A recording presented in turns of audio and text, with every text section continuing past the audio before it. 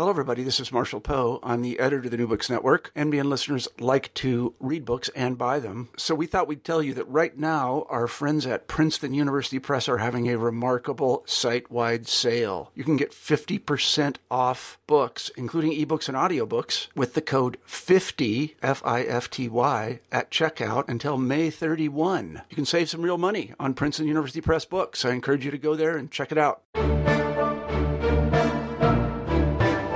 Hello and welcome to New Books Network. I am your host in Russian and Eurasian Studies, Philip Felgach. Joining me today is Thane Gustafson, author of Wheel of Fortune, The Battle for Oil and Power in Russia. Dr. Gustafson is a professor of government at Georgetown University. Dr. Gustafson worked as a consultant for energy and power in the Soviet Union. Since the collapse, Dr. Gustafson has focused on Russia's ability to recover its oil industry and its ability to move forward with it. This book is about the key role that oil plays in Russian politics and the Russian economy. And joining us now is Thane Gustafson. Thane, welcome to the show. Oh, it's a pleasure, Philippe. Thanks for having me. Before we go into talking about your book, Wheel of Fortune, Battle for Oil and Power in Russia, I'd like to learn a little bit more about yourself, how you got into Russian history and how you came to work in Russia for such a long time.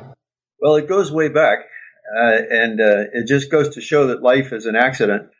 I was at the University of Illinois. I was a chemistry major, and I was minding my own business, distilling stuff in the lab and so on. But you had to take general education requirements, and so I wandered into a course on modern Russian history, and that just sort of took over my life. And about the same time, my roommate happened to start studying Russian.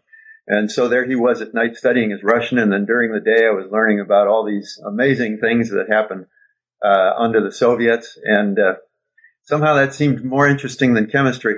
But something remains, because I think my interest in energy comes from the fact that if you are focusing on oil and energy, why, you're doing the science, you're doing the technology, you're doing the economics, you're doing the politics, it all comes together. So I think that's my story. And what did you work on when you went to Russia? What was your sort of line of work? Well, I first went to something called the Soviet Union, and I actually ended up in Kiev.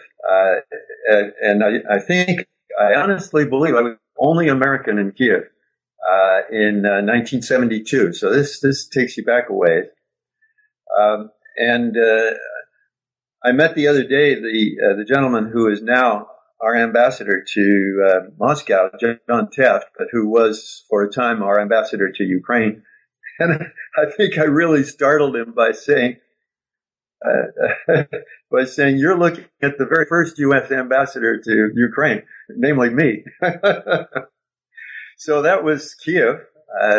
And to cut a long story short, I went from there to Moscow to continue my graduate research. This was for the doctorate, and ended up at the Institute of Geography there, and also a crazy place called the Institute of Water Problems, and they were set up to do the designs and concept for this crazy idea to raise the level of the Caspian by diverting Siberian rivers, and also to raise to save the Aral Sea by diverting Siberian rivers from Siberia down into Central Asia. And, it's very much like the stuff that we used to do in the American West, these big water movement projects. Well, that's what the Soviets were into. Gorbachev canceled all that, and I had to find something else to do. I was wondering if you could start telling us about the role that oil played in the Soviet Union, and then once the Soviet Union fell apart, how it impacted Russian politics, Russian economy, and maybe the global economy in general. Well, oil became absolutely critical for the Soviet Union in its last 2 decades. The Soviets were having more and more difficulty feeding their population. The agriculture system, the collectivized system, was always the weak part of the Soviet planned economy. And in order to make up for food shortages, the Soviets started importing massive quantities of wheat and other grains, and also consumer goods. So in order to keep their military-industrial system going, they didn't have enough left over for consumer goods, so they exported oil. and then increasingly gas. And they used that to pay for agricultural imports. And that really allowed the system to keep on going for quite some time. And then disaster struck because in 1986, oil prices collapsed.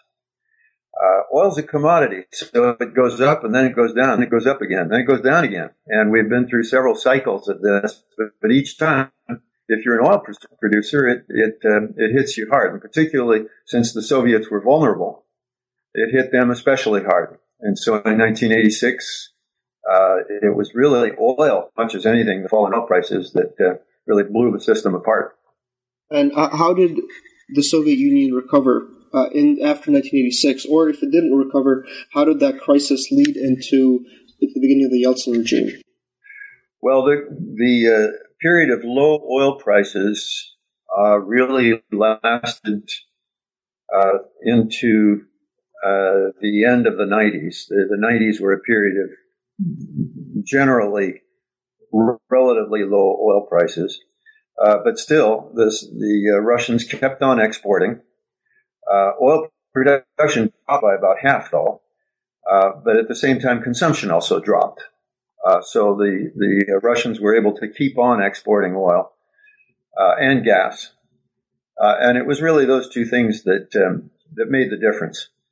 Because when the planned economy fell apart, everything fell apart. There had been no market system, no way of getting goods from no way demand could meet supply. There was no price system at first. You had to invent everything from scratch. And during that very tough decade of the 1990s, it was oil and gas that kept them going. You talk a lot in your book about the fight for control over Russian oil and gas resources after the fall of the Soviet Union. Could you explain this process in the Yeltsin and then the Putin era, and how it changes over the course of the 10 years with Putin coming into power? Well, what happened when the Soviet Union broke up, you could sum up what happened by saying that it was basically a rebellion. It was a rebellion of the Russian Republic against the Soviet Union above it. It was a rebellion of Boris Yeltsin, the head of the Russian Republic, against the head of the Soviet Union, Mikhail Gorbachev. But it was also a rebellion of the Russian business elite and the party elite against the system in Moscow. Every man for himself, and I'm going to get my own. That's basically what it came down to. And right in there were the Siberian oil chiefs and the chiefs of the other, what they called production associations in the oil industry, who moved very quickly to capture the oil fields in order to privatize. And that's what happened. The Soviet oil industry was very quickly privatized. And by the time you get down to the beginning of the Putin era, nearly all of Russian oil production has been privatized. So that's where you get these company names that arise out of nowhere. Names like Surgut and Lukoil and so on. And that's how it all began. Obviously, if oil production is privatized, then the profit is going into the pockets of a specific few people, and then the resources, the revenues from it are going where they want it to go. With Putin taking over an economy struggling, what was his remedy to fixing the Russian economy? And obviously, it's tied in with his relationship towards the oil oligarchs. The Russian government never really got out of the oil business. And so when we say privatization, it was privatization of the upstream and privatization of the refineries. But the Russian government was able to keep control of one absolutely crucial asset, and that was the pipeline. So if you're an oil producer up in Siberia, there's not much you can do with your oil without putting it into a pipeline. And if the government still owns the pipelines and still controls the pipelines, why? They can still levy taxes on you, and they can still levy tariffs. And also, they still controlled more or less the exit ports. Those were privatized, but there was still a customs service. Now, all of this very corrupt, of course, but the government was still able to collect some revenues from the system, and this was true in the gas industry as well. So you might say the 90s are a time of constant contest of between what remains of state power and then this emerging new private sector. But you're right that a lot of that oil revenue now started going into private hands. And Exhibit A here, the most famous example, was the rise of a new company called Yukos. And another thing that was going on in parallel was that the Soviet-era oil generals, as they used to call them, the guys who were in charge of the upstream in Soviet times, in many cases, they got squeezed out by new interests that came along. Local governors, politicians, sometimes gangsters, sometimes, guys off the street, traders who came out of nowhere. But the most famous example was guys from the new privatized Russian banks. And Yukos was taken over by a young go-go banker who had built his fortune by building one of the new private banks. And then in 1998, he took over an oil company. And so all of a sudden, Mikhail Khodorkovsky is an oil man. Once Khodorkovsky takes over, there's a famous fight between him and Putin, right? Khodorkovsky ends up getting imprisoned. Could you talk about what happens between 2000 and 2008, where there's a resurgence in oil profits, but also a resurgence in the state control over Russian oil, in terms of taxes, in terms of oil pipes, in terms of actual production?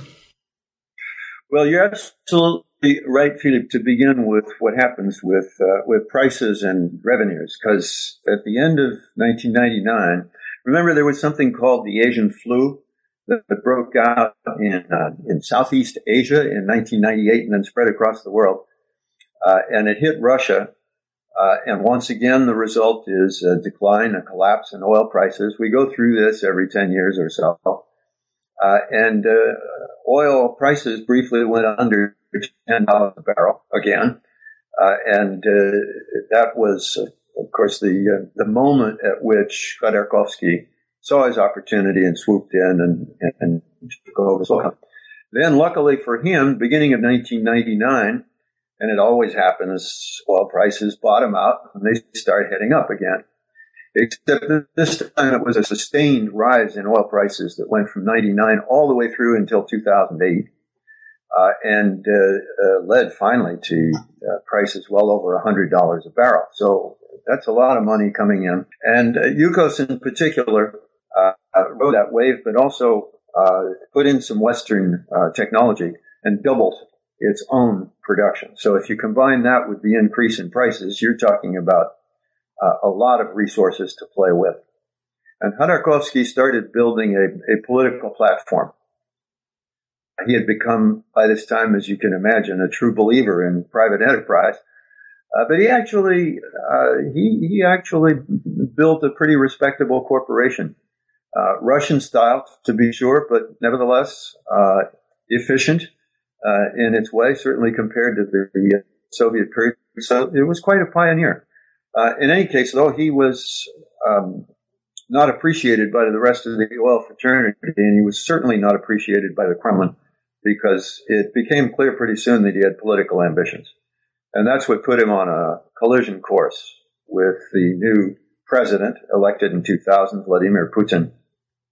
After this collision course with Khodorkovsky and the rebounding oil prices, Russia obviously is profiting in a big way from the oil industry, but Russia also has to deal with a changing global market, with Saudi Arabia, with the U.S. always bargaining and shifting their power in oil and their influence on the oil industry. So what sort of issues does Russia begin to go through starting in the late 2000s with Putin still at the helm, in effect, maybe, if not officially? Well, if you look at Russia in perspective, compared to other oil producers, they are low-cost producers, and so they are still able to compete at low oil prices. They take a big hit, but they are still able to compete because a lot of their oil production was developed in Soviet times. And so they've still got a lot that just keeps on going without having to invest too much from day to day or year to year. But the problem is that's come to an end. That's Soviet legacy, and this is a big point that I make in Wheel of Fortune. That Soviet legacy is gradually running down, and in particular, the core of it, which is Siberia, that stuff that all those oil generals were fighting over in the late 80s, early 90s. That's starting to run down, particularly. That's their cheap oil. That's their low cost oil. That's starting to go into decline. So how are they going to keep on going as an oil producer? Well, they've got to now start investing heavily in the future. But the future is not going to be the conventional oil from West Siberia. So they've got to go basically in three directions. Now, the first is the deep offshore. If you look at the map of Russia, there's that whole north coast on the Arctic Ocean. That is very prospect. Now, no one knows whether that's going to turn out to be oil or gas. And the only way to find out is you got to buy a lottery ticket in the form of many, many billions of dollars of exploration investment using technologies that up until now the Russians don't have because they never had to play that game. Hence the alliance with ExxonMobil and the alliances with various Western majors that have the experience in Arctic offshore. That's the oil of 2030, 2040, 2050, even in the best case. And as I said, it could turn out to be gas, which would be fine. But if you're looking for real profits, you go for oil. So in the last third of the book, I talk about that dilemma that the Russians are facing. They've got to invest more in order to get tomorrow's oil, but at the same time, they need the revenues from today's oil.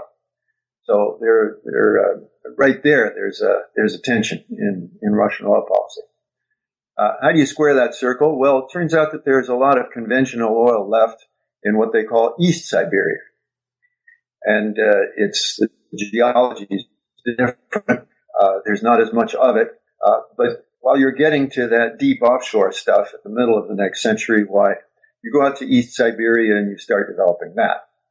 And that the Russians can do much more on their own. That's sort of your classic Soviet go out there in the wilderness and cut down all the trees, set up the rigs, and away you go.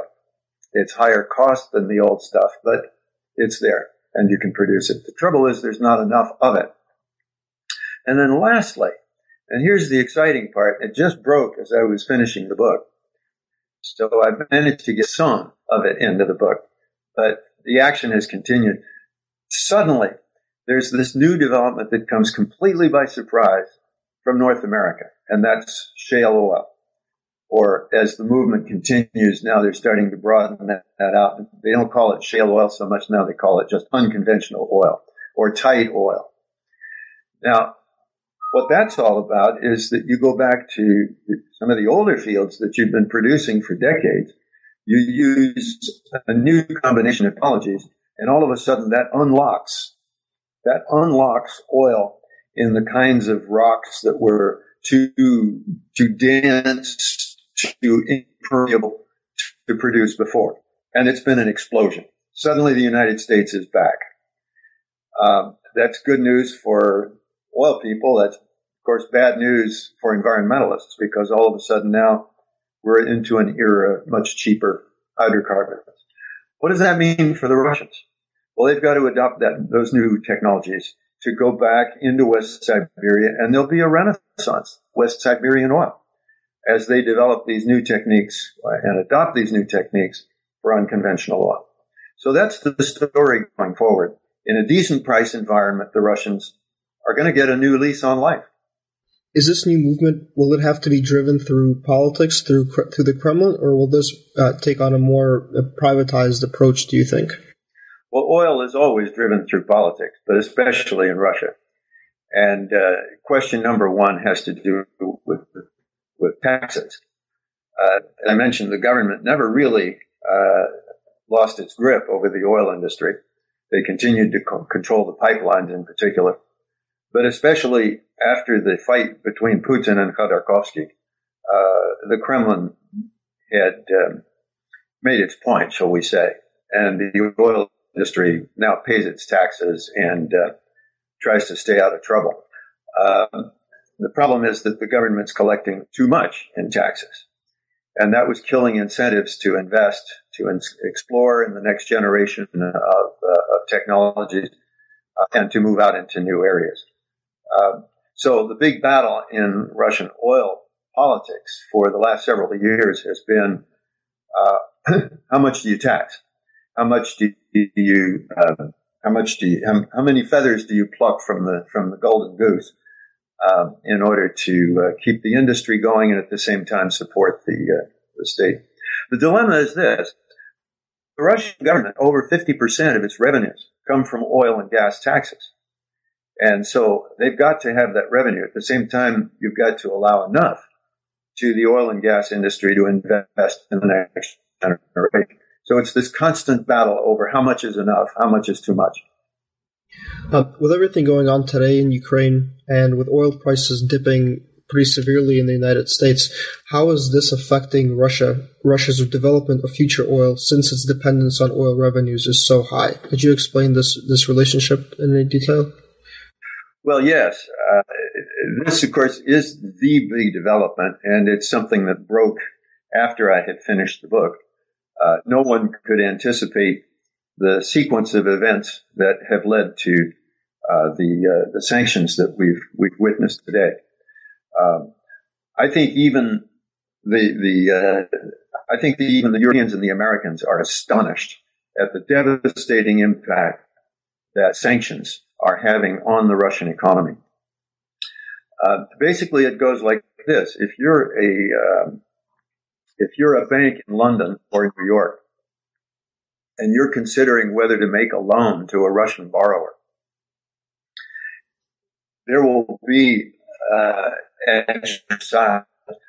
what they call compliance lawyers advising you on whether this is a good idea or not. And what those compliance lawyers will tell you is, don't mess with the Treasury Department. Don't mess with the European sanctions. The risks are too great, so don't do it. And the result is that capital markets across the entire Western world have slammed shut. And Russians are simply not able to borrow. And this is not just in the companies that have been directly targeted by sanctions, but it's across the board, where Western lenders are basically saying, look, it's too risky. I don't know whether the authorities can come after me or not, so I won't lend. And consequently, the Russians are simply not able to borrow in any sector. So at this moment, the entire credit system has basically been shut down. Now, so far, the oil and gas industry is, ironically, somewhat less affected than the others because they've got cash flow. But of course, this is where the declining oil prices come in. Let's imagine that in round numbers, the Russians were getting $800 million a day from oil exports in all their forms: crude oil, refined products, and so on. 800 million barrels a day at a price of $100 a barrel. Now, all of a sudden, after oil prices started to decline, mainly since the summer, now the price has dropped by half. And so that $800 million a day becomes $400 million a day. Well, if in addition to that you're not able to borrow, in fact, if you're already deeply in debt, as Rosneft, the Russian national oil company, is, where does that leave you? And where does that leave your ability to develop the next generation of oil? So that's been the chain of consequences of the face-off in Ukraine. Thanks for joining us. Before I let you go, though, I would like to ask you if you're working on anything new. Well, right now I'm very, very focused on Ukraine and on Germany, because I think the story is gas. And at this moment, what we're seeing is a break in Russian-German commercial relations and economic relations, again, as a result of what's been happening in Ukraine. At this moment, as you know, because you're covering this, Philippe, the trends in Ukraine are not good. And consequently, the outlook is very worrisome.